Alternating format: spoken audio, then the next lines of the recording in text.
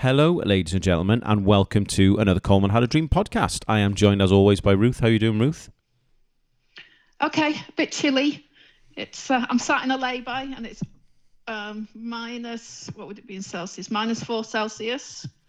We've had smoother starts to podcasts, haven't we? I was going to say, very entertaining. I am late starting this recording as my dog, God love him, decided about 5 minutes from my house he needed to do what dogs do, except he did it up against a bush and he trapped the contents of his bottom between the bush and his bottom, and when he stepped away it basically just slid down his bum onto the floor. So our 6 o'clock start has become a 6:30 start on the basis that I had to basically shower the dog. This is top quality football content that I'm sure the Guardian podcast talk about these sorts of things all the time. So yeah, this is the reason you tune in, ladies and gentlemen, is this sort of high quality football content. Ruth is shivering in a lay-by first thing in the morning, and I have just been dealing with a soiled dog, which is a fantastic start to today's podcast. Let's talk about football for a change. So we are going to talk today about the transfer window. We are going to talk about some of the players who moved, some of the players who didn't move, a mention for the Pinatar Cup as well, which is starting very, very soon, where the women are playing a tournament in Spain. Some conversation about the tickets for the playoffs, which went on sale the other day and was, I would say, a bit of a shambles. And we're going to have the main bulk of our conversation talking about the joint bid for the Euro 2028 Championships, not the 2008 Championships, as I said in our first recording. We will start, Ruth, with transfers. The biggest transfer is undoubtedly Aaron Ramsey going to Rangers. What's your thoughts?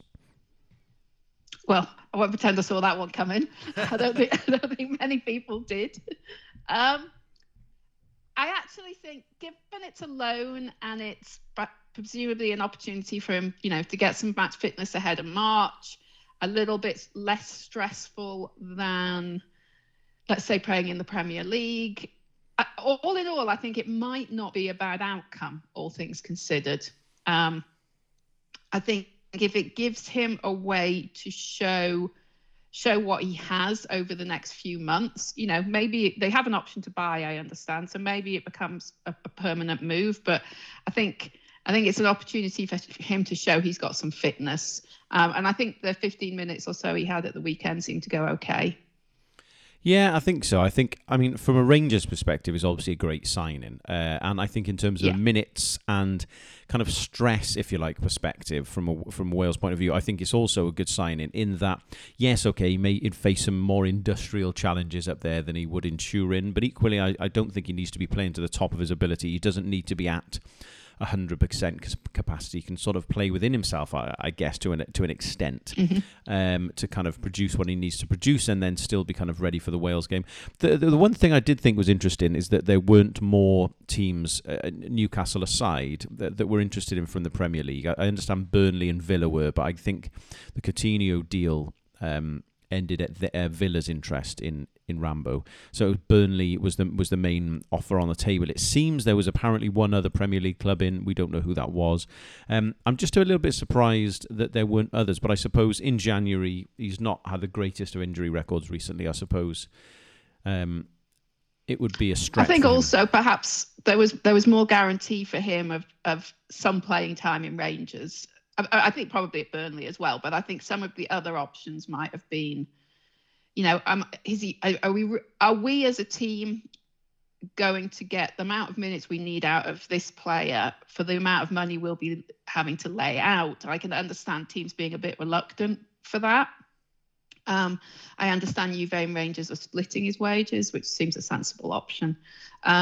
So I think I can understand perhaps why the interest was a bit limited right now when all he's played really since the early autumn is the games for us. So I can see people just being a little bit hesitant.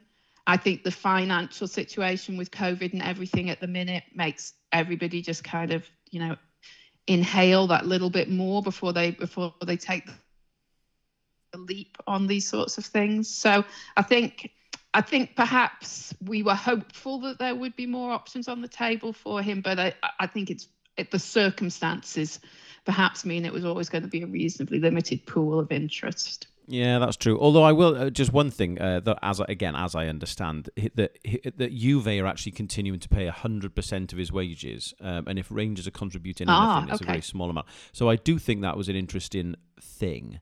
I suppose, for his perspective, though, whatever we or anyone thinks of the standard in Scotland, he is going to be competing for a title there, rather than, no disrespect to any Burnley fans listening, rather than spending the time having the ball flying over his head, most likely, if he's playing for Burnley.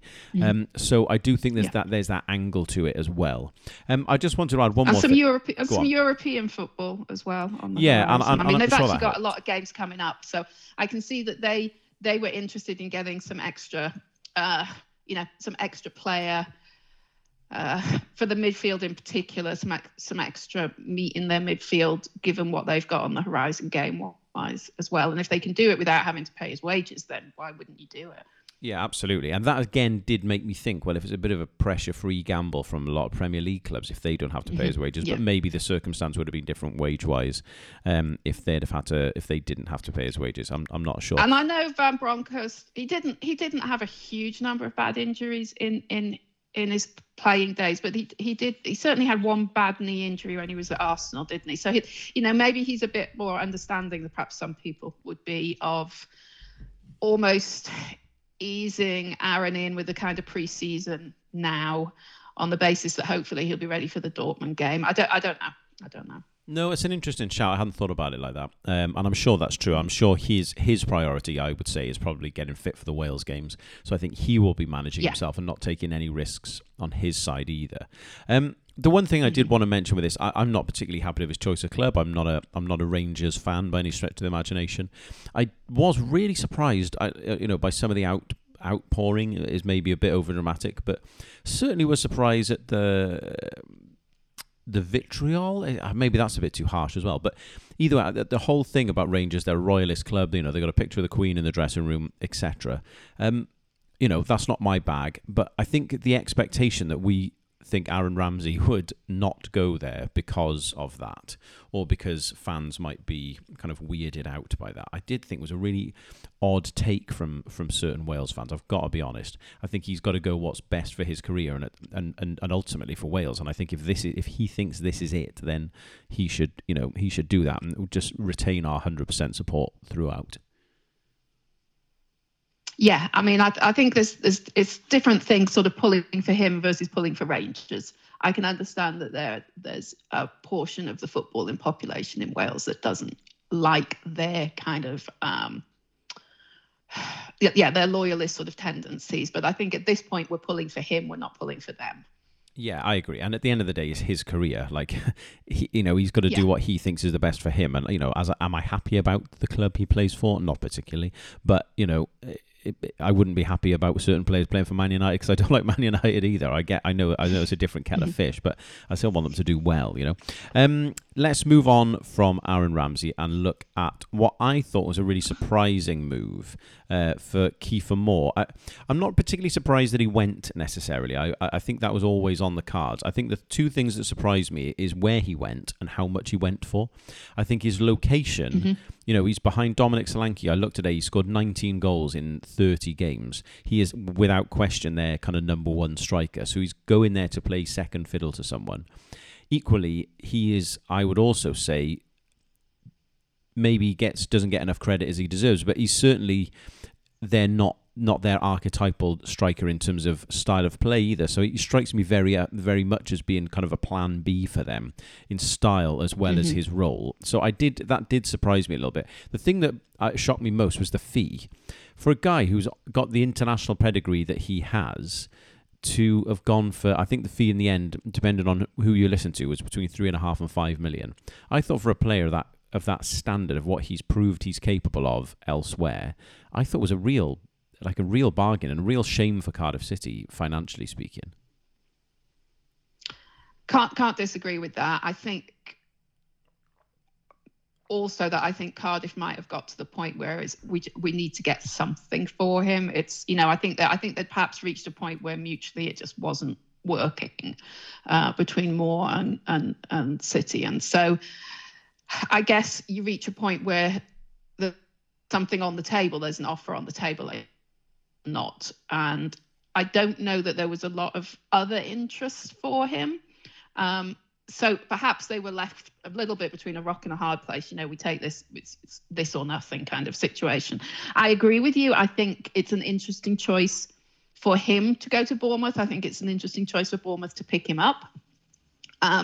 He can only be depth as far as they're concerned. And, maybe they just want an alternative. And he's very much an alternative, isn't he? He would be a different plan if he was coming on in the last 10 to 15 minutes. Also, at the time, perhaps they thought they were going to have a bit of an FA Cup run, which is obviously not quite what happened. No. So I don't know. I don't know, Dave. I'm with you. It's a bit strange. Yeah, I mean, I guess for his point of view, this is probably his best chance to go and play in the Premier League. I guess he's banking on them going up this year, and then that's his shot to be there. So I get that. He was, realistically, that wasn't going to happen with Cardiff. Is he going to get picked up by a Premier League club after that Wolves' interest cooled, and he's kind of not had this best first half of the season now? I understand that. I get that. So, from his perspective, I can see why he's gone on that angle, and I don't doubt that the wages will probably help there. I don't know what their situation is financially, Bournemouth, but I'm sure he won't have taken a pay cut to go there. So there's that, I suppose. And the other thing I guess is, listening to the Edge Off podcast, it doesn't seem from, people in the know that he's had, how can I say it? I don't think they're devastated he's gone within the club, and I think there's a suggestion that with some of the players that Cardiff have brought in, that they may be better off on the whole. So there is, I guess, that other angle to it as well, which I do think kind of makes it a little bit interesting. But overall, I guess surprised. My main thing with him is and he's not getting loads of minutes as it is anyway, for one reason or another. But I do hope he gets some time ahead of the games in March, because I think that's going to be really important for him, obviously, but and for us. Mm-hmm. Yeah. Agree. I think that's the key, isn't it? Just a bit playing time. 100%. Let's talk about Nico Williams. We mentioned him when we talked about the transfers a couple of weeks ago. Obviously, he's now ended up going to Fulham, which I do think is a very, very good move for him. I think it's interesting that he's managed to get out at this time. I think it's really interesting that he's gone straight into their team. He played on the weekend against Man City in the FA Cup. So overall, I think it's a great, great move for him. The group of players and a team and a staff who are trying to play attacking football, a very dynamic team, very young team, very quick team, and some good players in there as well, like Nathan Chalobah. I think he'll learn a lot from other young, talented footballers. So in the short term, I think that's a fantastic move for him, and just brilliant that he's getting minutes ahead of March as well. Yeah, I mean, I was very surprised when that came off, because I'd assumed Liverpool would just want him in their stable for the remainder of the season. So for him, to get a loan, and I mean, if you were describing the sort of loan you'd want him to have, I think Fulham would have been just your perfect match. I think it's a great opportunity for him. But I'm with you. I'm very surprised from Liverpool's point of view that they were prepared to release him. It does make me wonder, as I glance into my crystal ball here, it does make me wonder if this is Liverpool's opportunity to look at him elsewhere and see if he realistically is going to get into their team. Because if you think about players that they've loaned out, I don't think they've loaned out too many that they intend to keep. Mm-hmm. And I think that, Ben Woodburn will likely go this summer. I think, obviously, Harry Wilson's gone in the past as well. Anyone they've loaned out that they've tended to maybe think, okay, enough here. I don't think this is going to work out. So, barring him having a great end, a miraculous end to the season, I did maybe think that this was a sign that this is a final opportunity for him, obviously to prove himself at Fulham, but and show everyone else what he can do, but also prove to Liverpool and Liverpool fans what he's capable of and whether they think he can make that step up in the future. I'm not sure I quite agree with that. I think they are confident in him. I wonder whether it's more like, can we sell him on for a bit more if he's had this 6 months at Fulham?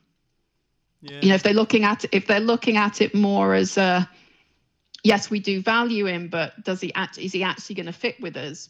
Perhaps not. If he's not going to fit with us, how can we leverage the best return for him? Probably give him 6 months in a good team.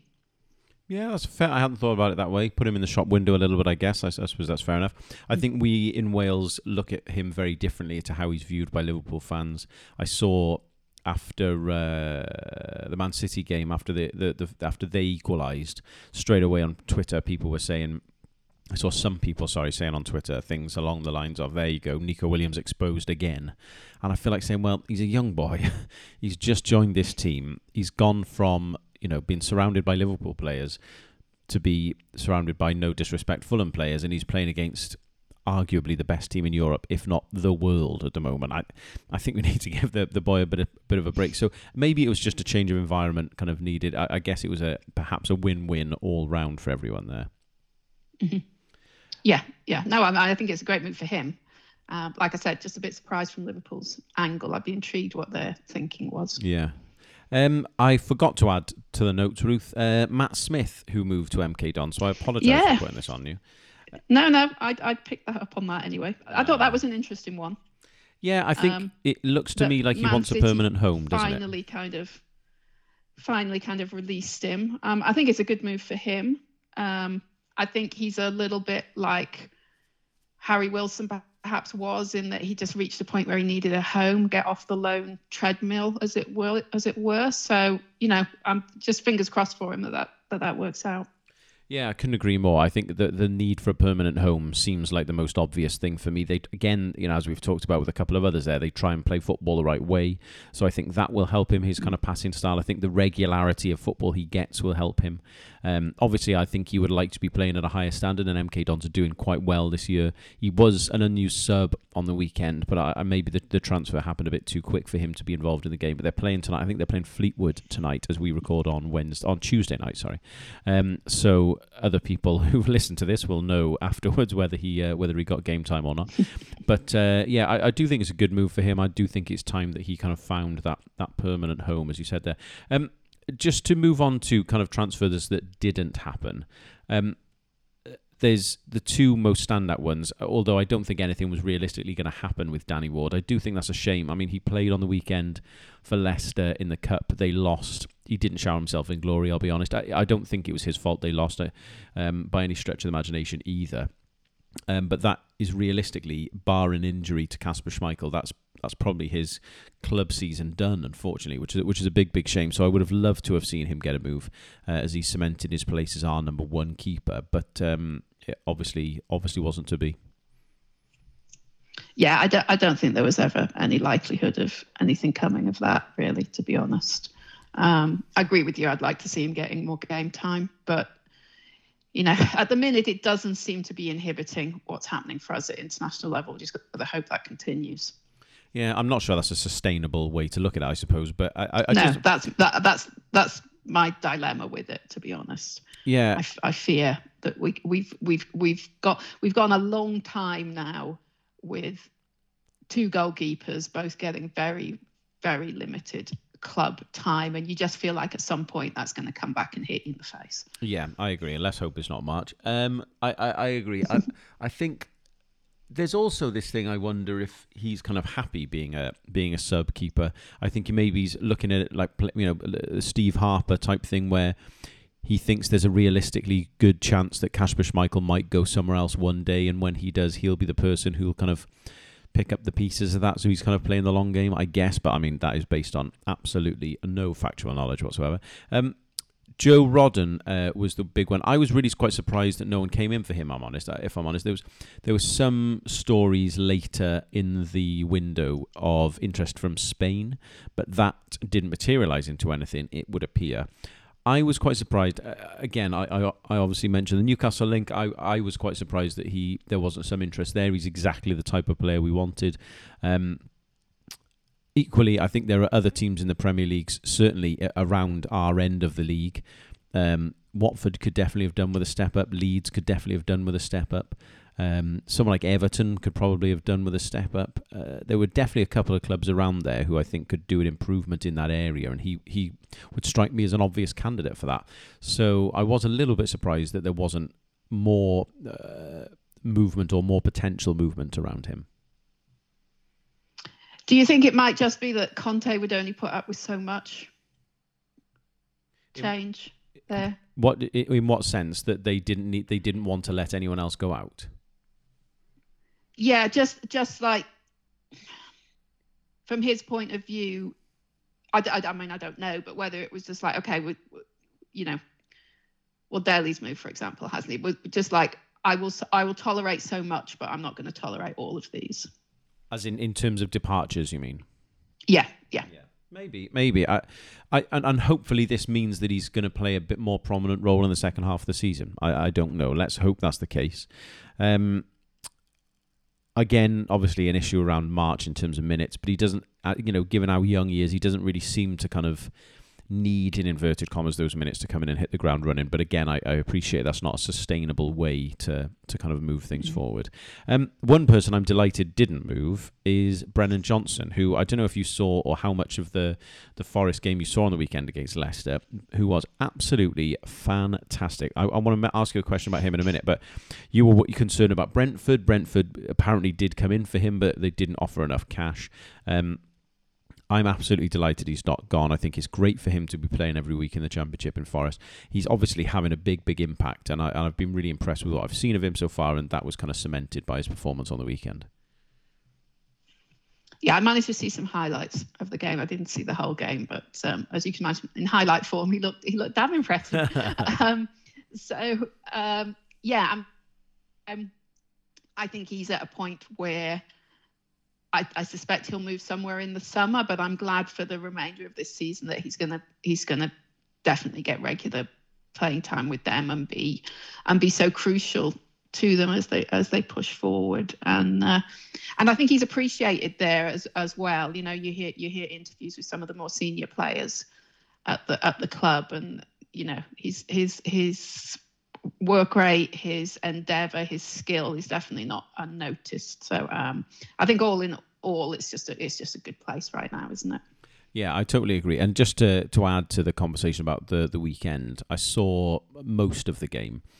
His involvement with the first goal was a great ball in, which eventually got knocked down and then scored. Obviously, he's kind of read the pass back to Danny Ward and has then nutmegged Danny Ward for the second goal.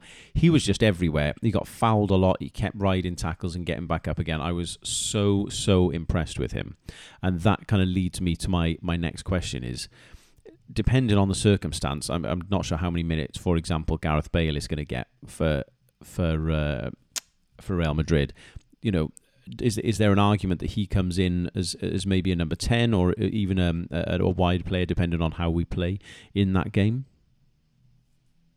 I think there's an argument. I think Harry Wilson's role is another question around his involvement as well, isn't it? So I do think there's some difficult decisions potentially for who to start and how to start in March. I think it'll become a little bit clearer if Gareth gets some time over the next month with Real. I think that might swing things back in his favour. But if the game was tomorrow, I think both Wilson and Johnson would be in serious consideration ahead of Bale.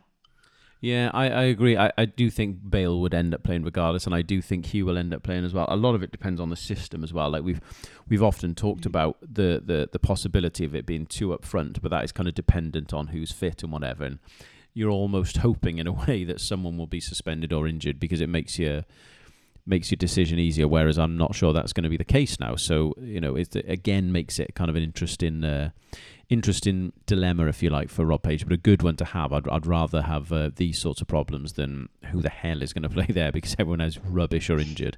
So it's a good problem to have. Talking about game time and people playing, the women's team are playing in the Pinatar Cup in Spain on the 16th of February.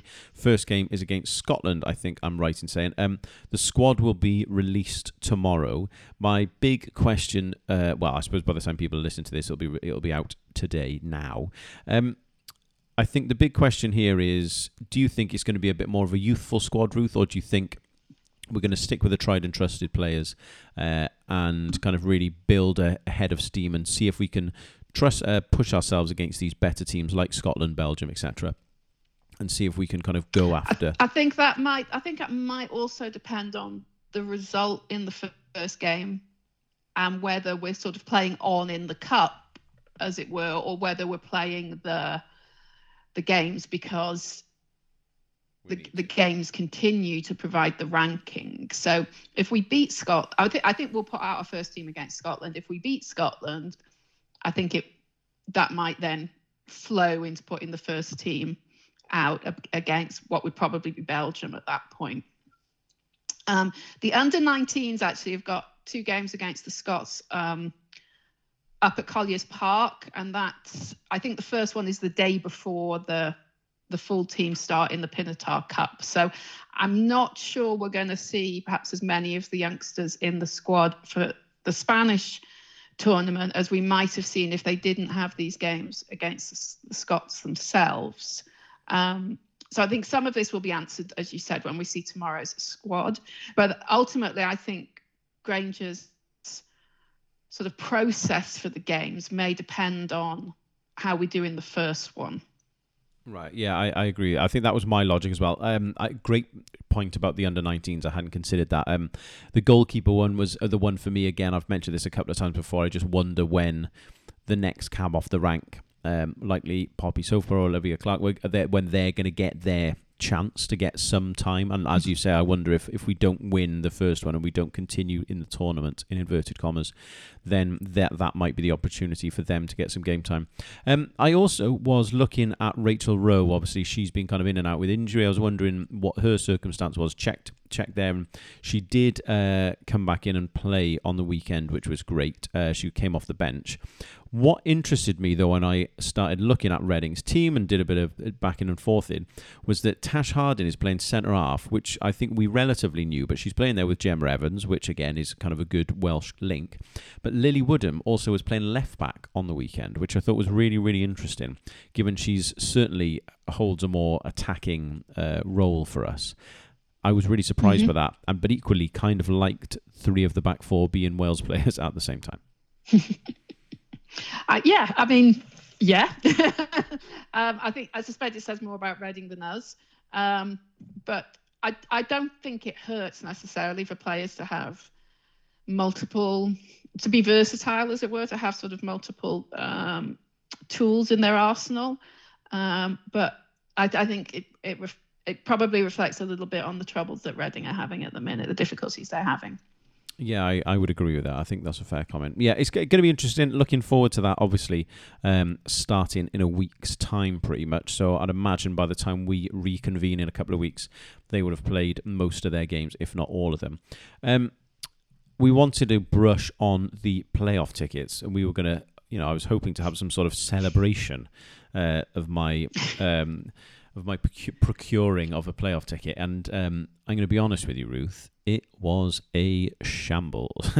I don't want to be too critical because I recognise it's a difficult situation. It's easy. It looks like they've outsourced it as well to Ticketmaster. So, there's only so many fingers perhaps can be pointed at the FAW. But I got a tweet back from I Am Bagsy as well today, who made the point that sometimes things can just you can be unexpected. It can overwhelm you, with the traffic, which I do understand, and I wonder if maybe there was a confusion between people who didn't understand the difference, if you like, between they went to the Belarus and the Belgium match, but didn't have the double ticket. But because they'd gone to both, they thought they were in the top tier, if you like. So I did wonder if that kind of caused added traffic and confusion within that. I don't know.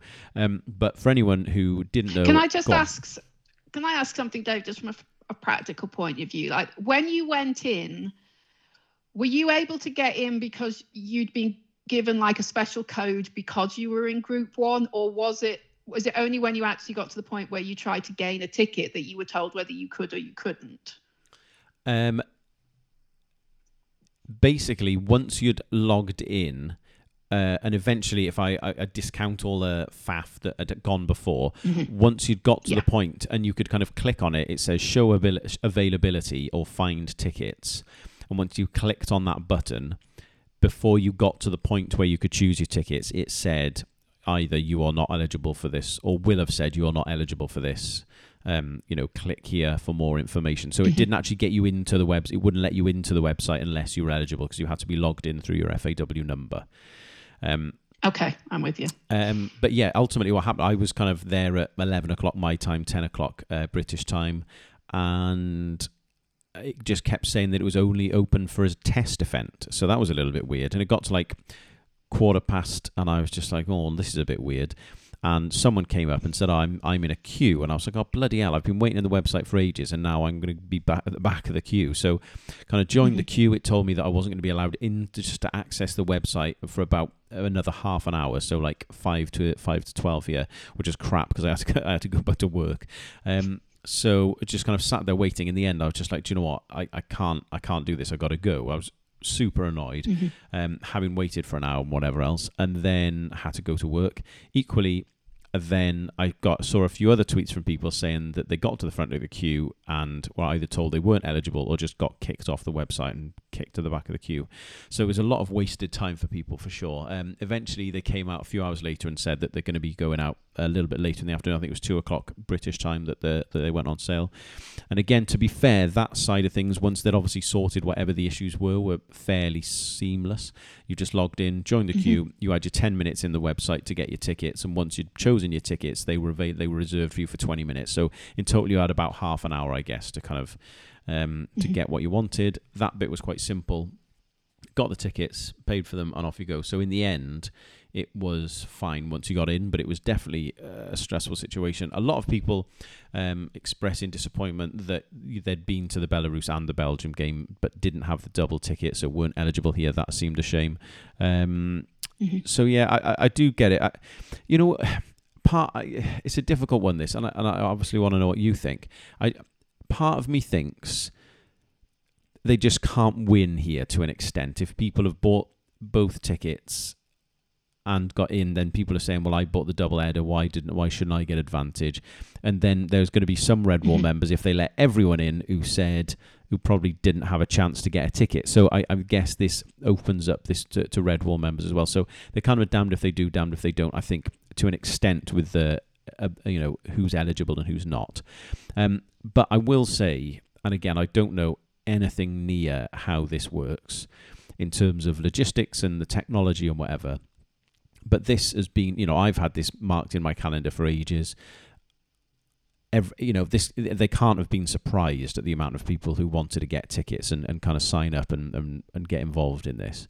So I was really, really surprised and kind of disappointed, really, that it hadn't kind of predicted what was going to happen, and that it kind of ended up going the way it did, because it was obvious what the interest in this was going to be like. So it was a shame that this was kind of handled this way. But ultimately, I guess everyone who could have got a ticket has ended up getting a ticket at this stage. So I guess all's well that ends well. But I do think it was a bit of a shame.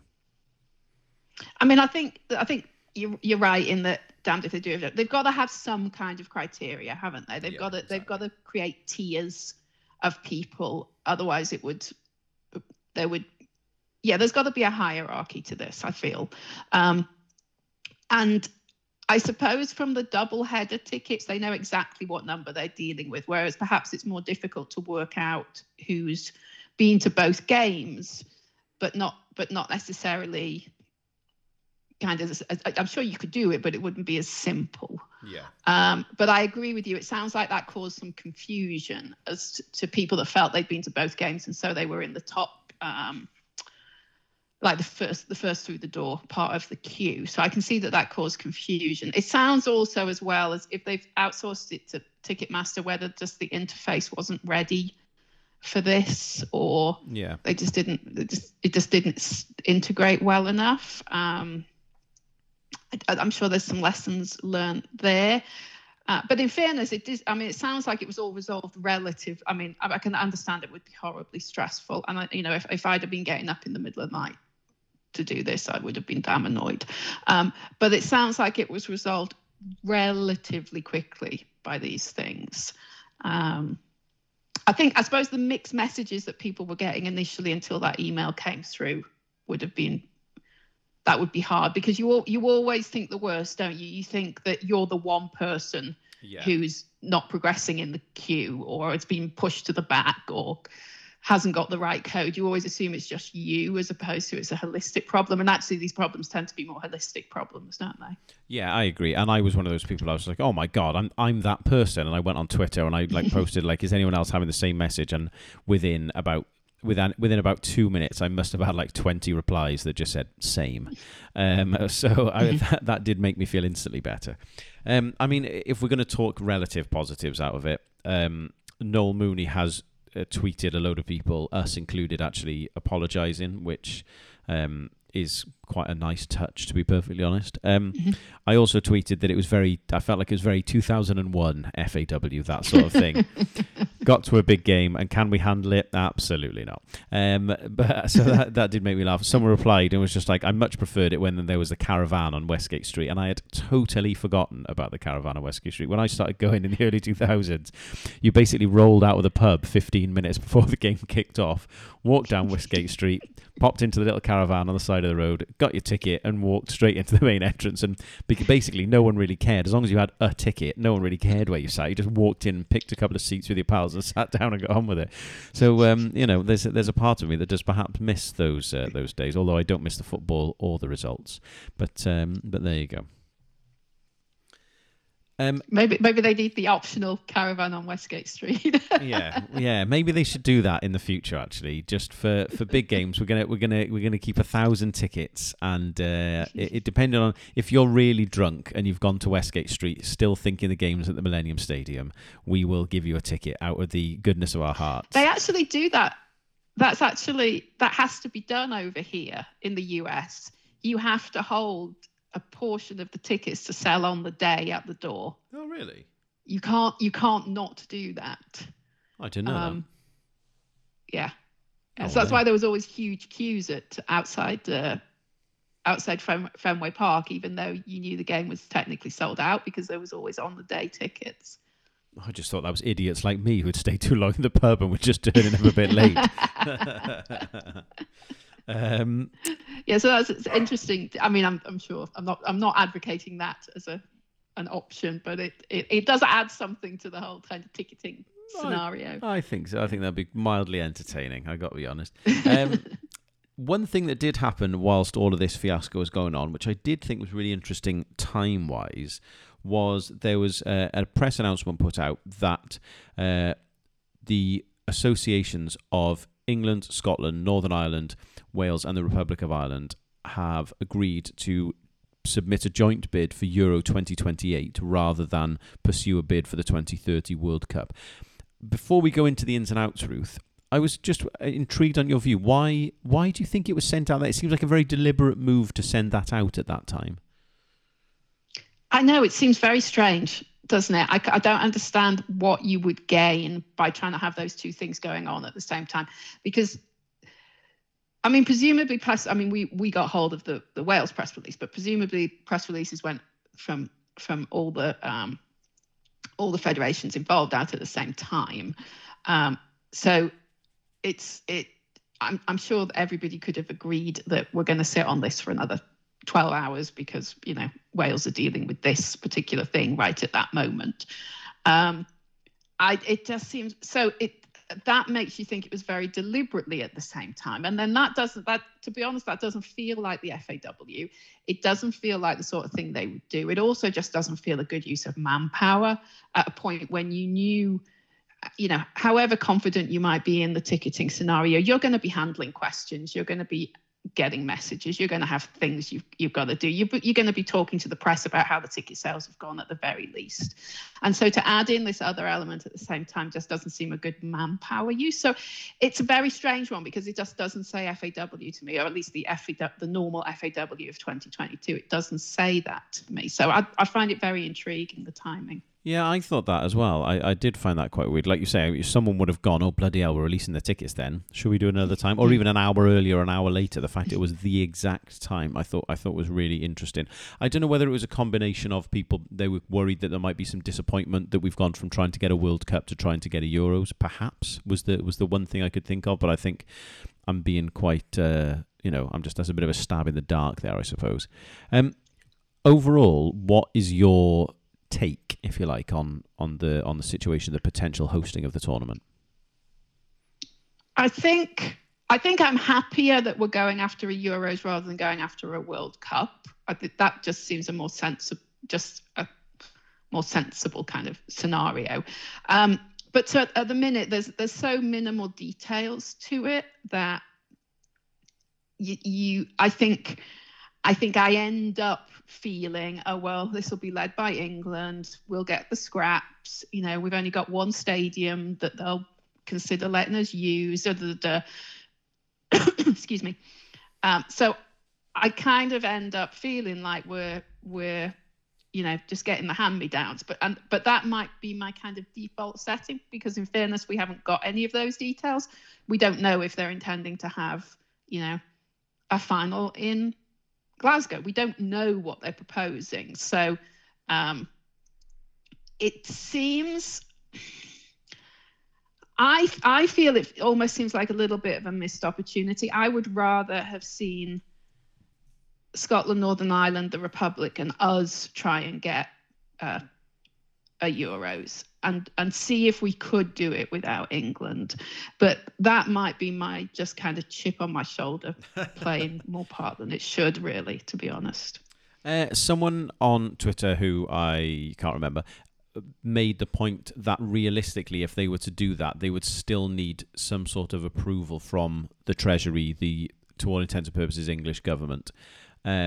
So that would be unlikely, because they'd still need a lot of very similar mechanisms in place, but without having England involved, which would seem like an odd thing.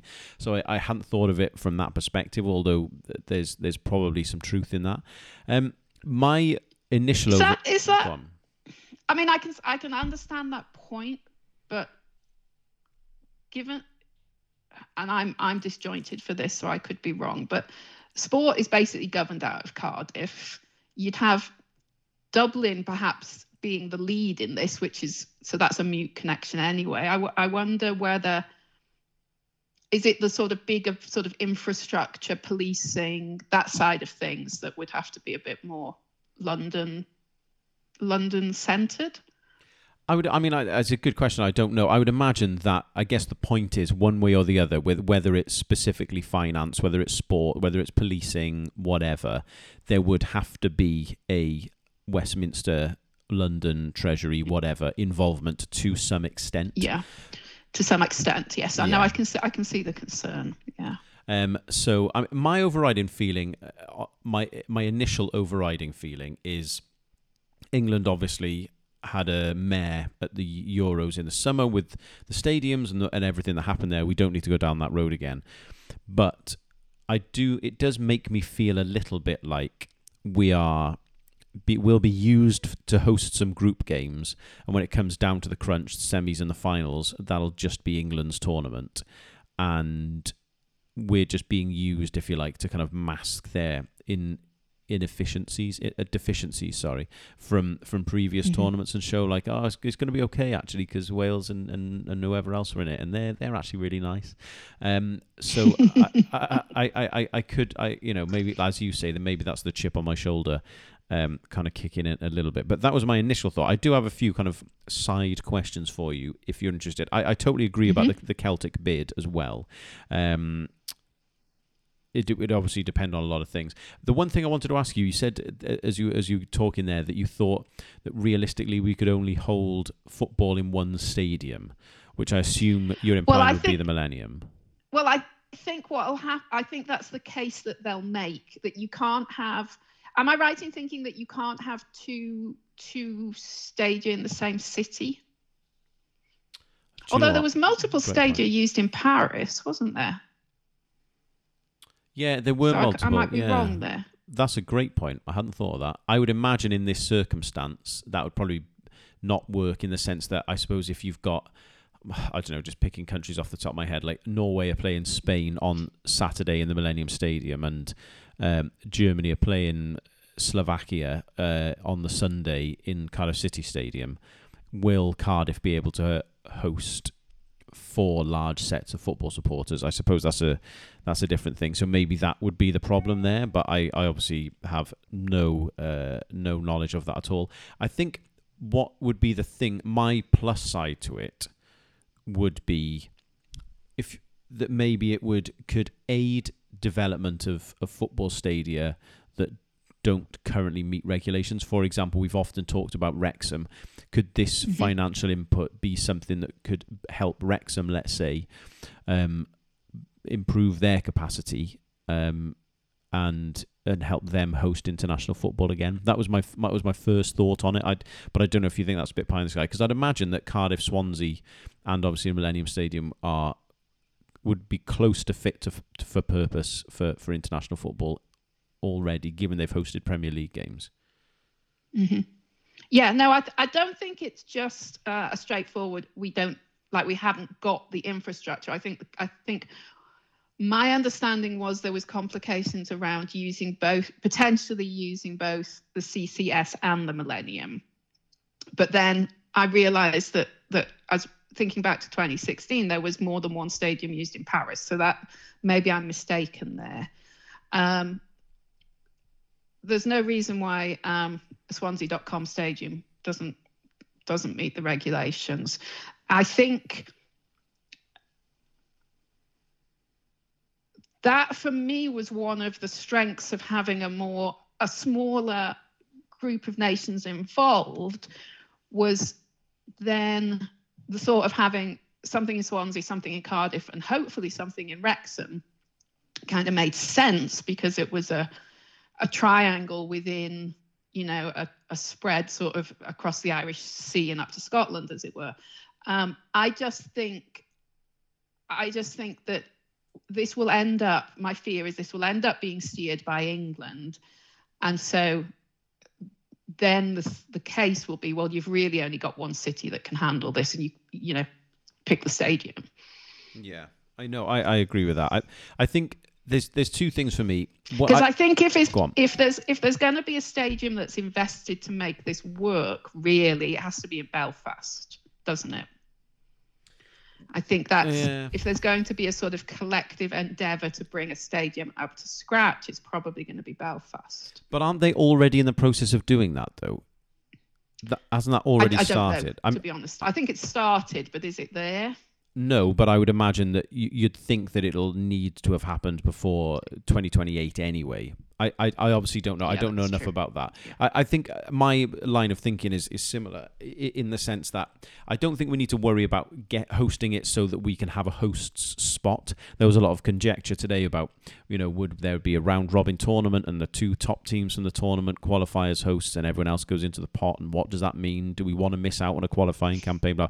I think, there's a lot of moot points there.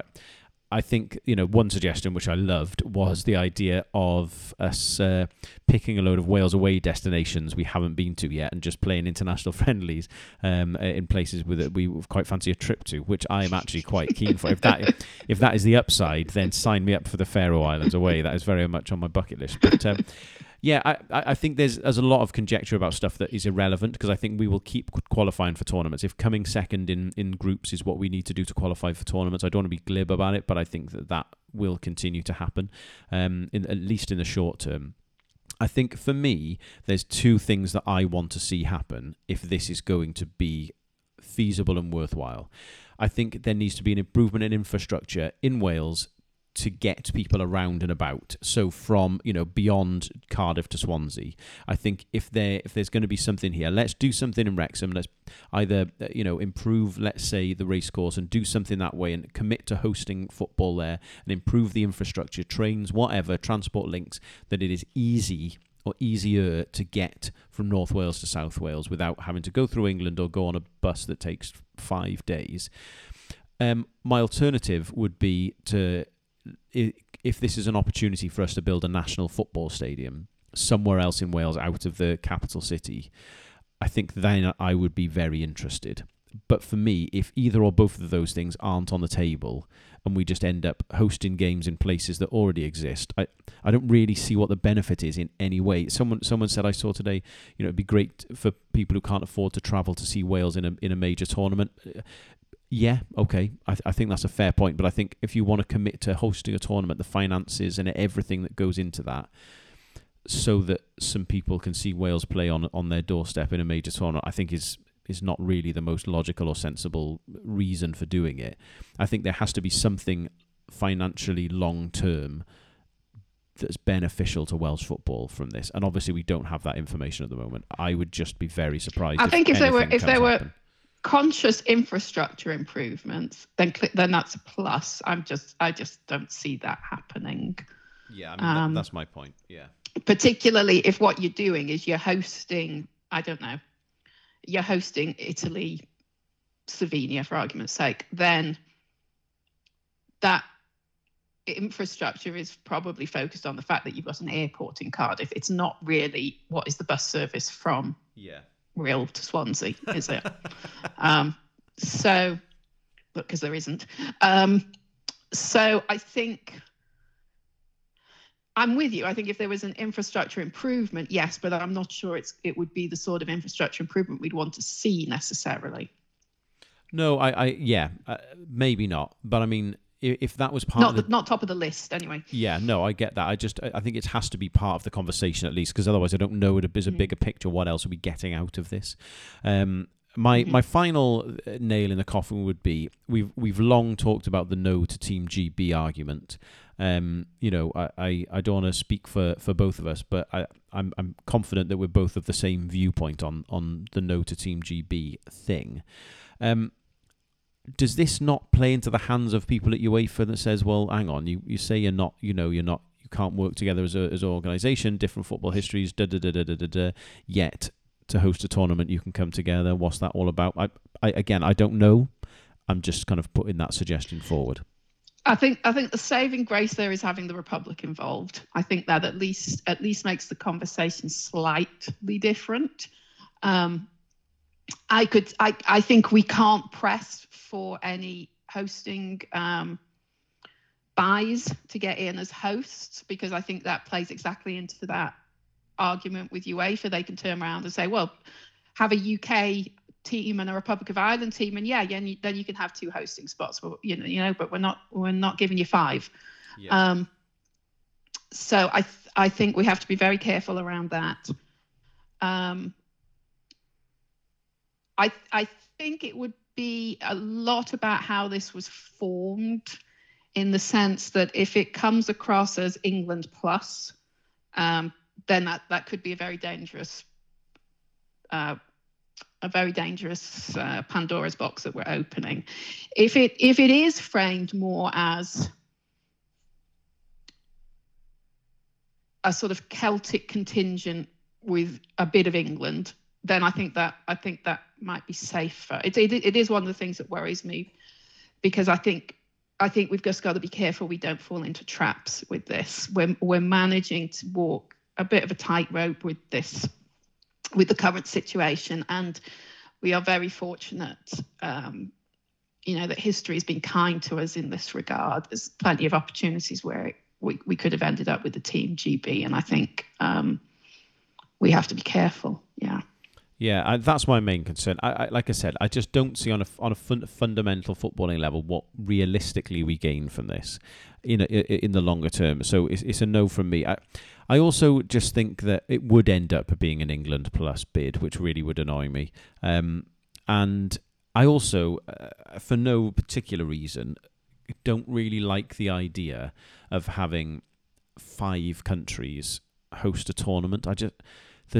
You can either do it or you can't, and I know that's might be an unpopular thing to say, but that is what it is. I think, and the fact that England are part of this when they can quite clearly host a tournament on their own does make me think this would end up being an England plus. But there you go. That's just me being cynical. That's the bit that doesn't make sense to me. I mean, England can only really be involving the rest of us because it provides them with something.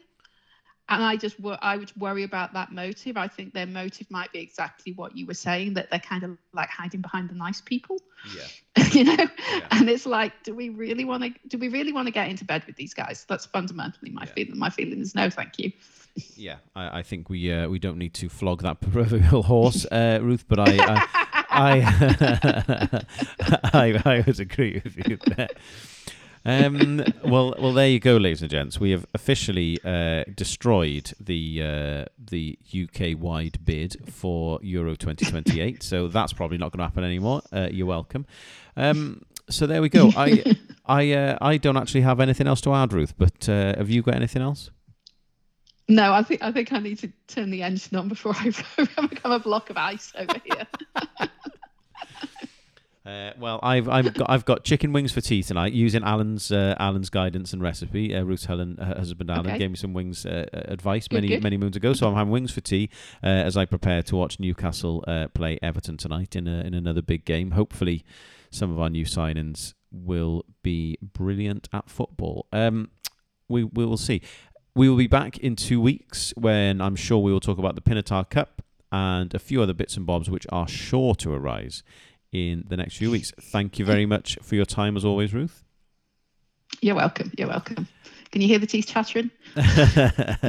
Just about. Thank you very much, everybody, and we will speak to you soon. Bye-bye. Bye-bye.